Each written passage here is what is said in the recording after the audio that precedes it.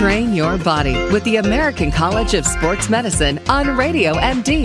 RadioMD.com. Here's Melanie Cole. As a trainer for so many years, I've gotten questions from clients that make me crazy about results, or isn't this going to injure me, or my knee hurts so I can't do that. Is that okay? Or I have a friend that does this exercise. Is that okay? Shouldn't I be doing that? That's the one I hear all the time. And of course, my guests today, Neil Peyer. He's a nationally noted expert on fitness and personal training and a fellow of the American College of Sports Medicine. And Grace DeSimone. She is the national director of group fitness for Plus One Health Management and Optum Company. So guys, okay. Oh wait, and Neil's also at H&H Fitness. He's an exercise physiologist. So let's start with you, Neil. When clients ask you questions as a personal trainer, give us the top 2 questions you get asked. You know what? Invariably, I get the same question, and it's sort of a compound question that I get from every client, and I hear it every single day. We live in a society that is all about now. I want immediate results. I want them yesterday. So it would make sense that every client asks me the same thing. How quickly will I see results? And how frequently should I train with you to get results? That is the most common question. My reply is always the same. Yeah, tell me what you say. You should expect to feel the results of your training before you see them.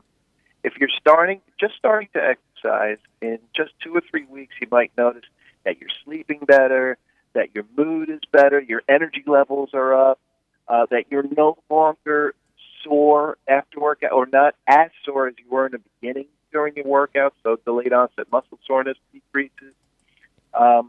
Those kinds of things. The physical changes in your body or your performance improvements are going to take a little longer to notice, but the longer you consistently stick to your plan, the sooner you and others will see physical changes. So, it makes sense to focus not on the scale, but perhaps how many push-ups can you do today that you couldn't do a month ago? Or how are your favorite jeans fitting? That's one of my favorite things to suggest. What about your clothing? Do they feel a little looser, et cetera? Those are things that you'll notice before, I only lost 2 pounds. Oh, but my clothes are fitting better. I feel better. I'm sleeping better. So those are. Hang on, Neil, because you're fading away from us. You're sort of going away. I'm not sure why, but while we figure that out, Grace, I'm going to you. What do people ask you? This is the question I get every single day, Melanie. Which weight should I use? Now, that's a great question. And then I tell them what we're going to do with the weight. We're in an endurance class, so you need something that is a moderate weight that you could do, 1 or more minutes of this exercise with. Or we're going to be using light weights today because it's endurance, or it's going to be a heavy weight, so you need to do that. So that's the answer I give them is light, moderate, heavy. That is not good enough for them. They want me to actually prescribe which increment of weight. Should I take an 8-pound? Should I take a 6-pound? And the truth is, and what I'd like to say to the listeners is, you need to take a level of responsibility for yourself so that and I will give people the example, you should be able to do this exercise. It's a bench press 10 times with this weight, and toward the end feel fatigue. Now, you might not know what that weight is, then choose something that's moderate for today and we'll adjust it. But asking the instructor exactly which weight to choose, that could end in a not very good situation. I've had myself, I've been on the other side of the bench and had somebody say, oh, you should take a 12-pound weight, which is totally inappropriate for me because in group fitness, unlike personal training, we don't have the time to really dig down into the details. So that's what I would like folks to know, is that you should take some responsibility and, err on the conservative side if you're not sure, but I wouldn't have the instructor actually selecting the weights for me. You should kind of know where, at least a range of where you should be. And different from trainers, we can help them select the weights because we have a goal in mind. And before I get back to Neil, I'm going to add my own in, which I said basically in the introduction. People say, shouldn't I be doing that exercise? I hear that all the time. I get magazines handed to me. I get Shape magazine handed. See this picture? See this exercise? Why am I not doing this exercise? And I hear that all the time. And my response to that is we can't do every single exercise, every single session. And we do another variation of that particular exercise. We do it a different way. We do it like this. But if you'd like to try it that way, see, ever the politician, we can do it that way too. But that's the question I get the most. Why am I not doing this one? Neil, give us another one. I hope your phone's better now. Yes, I would hope so. How frequently should I train with you to get the results? Meeting with me is not what will get you to your goals.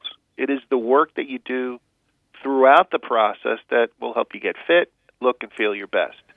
I'm only here to keep you from injuring yourself, to help you shorten your path and accelerate your journey along the way to your goals. But, I'm not the magic potion. You're still going to have to work. And depending on what your goals are, you'll need to commit to a minimum of 3 to 5 days of exercise each week to see the results. Now we know which that doesn't ACSM, have to be with you. No, not at all. And oftentimes I might start with a client working 3 to 4 days a week in the beginning, and with the goal of weaning them off and making them self-sufficient. So they're training on their own, and then they meet with me once every couple of weeks, once a month, just to keep them, on task, if you will. Yes. So, Grace, back to you, hon. So people ask you, what weight should I pick?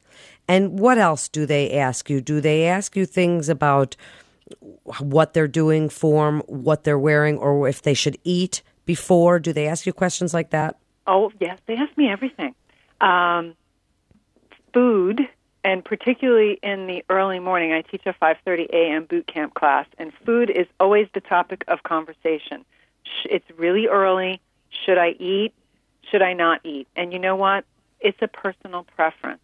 You have to see how you feel based on having some food in your system, very small amount of food. Usually I recommend something that's a little carb, a little protein, and not a lot, like 100 calories maybe. Half a banana, a little bit of peanut butter might be too much.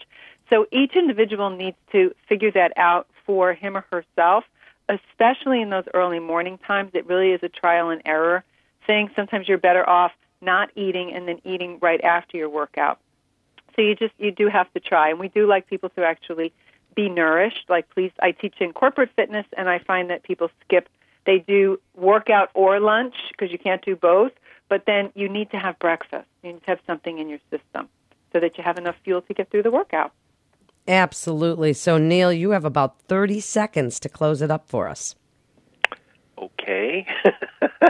I don't know how much. Okay, 45 seconds. You got 45. All right. I don't know how much how badly I faded before, but the main gist of my point is that you got to be realistic when you set your goals to expect results in the right period of time and stay motivated and get motivated. The trainer's there to help you along the way, not to do it for you. It would be very nice if they could, but that's not why they're there.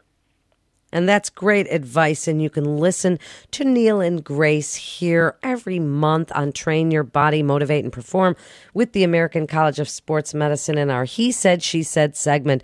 Grace, as you know, is the expert in all things classes, and Neil has been a personal trainer for just ever so long, and he's speaking all over the place. You can look them both up on Facebook, and they are experts in the field and give such great, really centered information. So if you're interested in fitness, this is where you need to be, listening to Grace and Neil on Train Your Body. This is Melanie Cole. Thanks so much for listening. Stay tuned and stay well.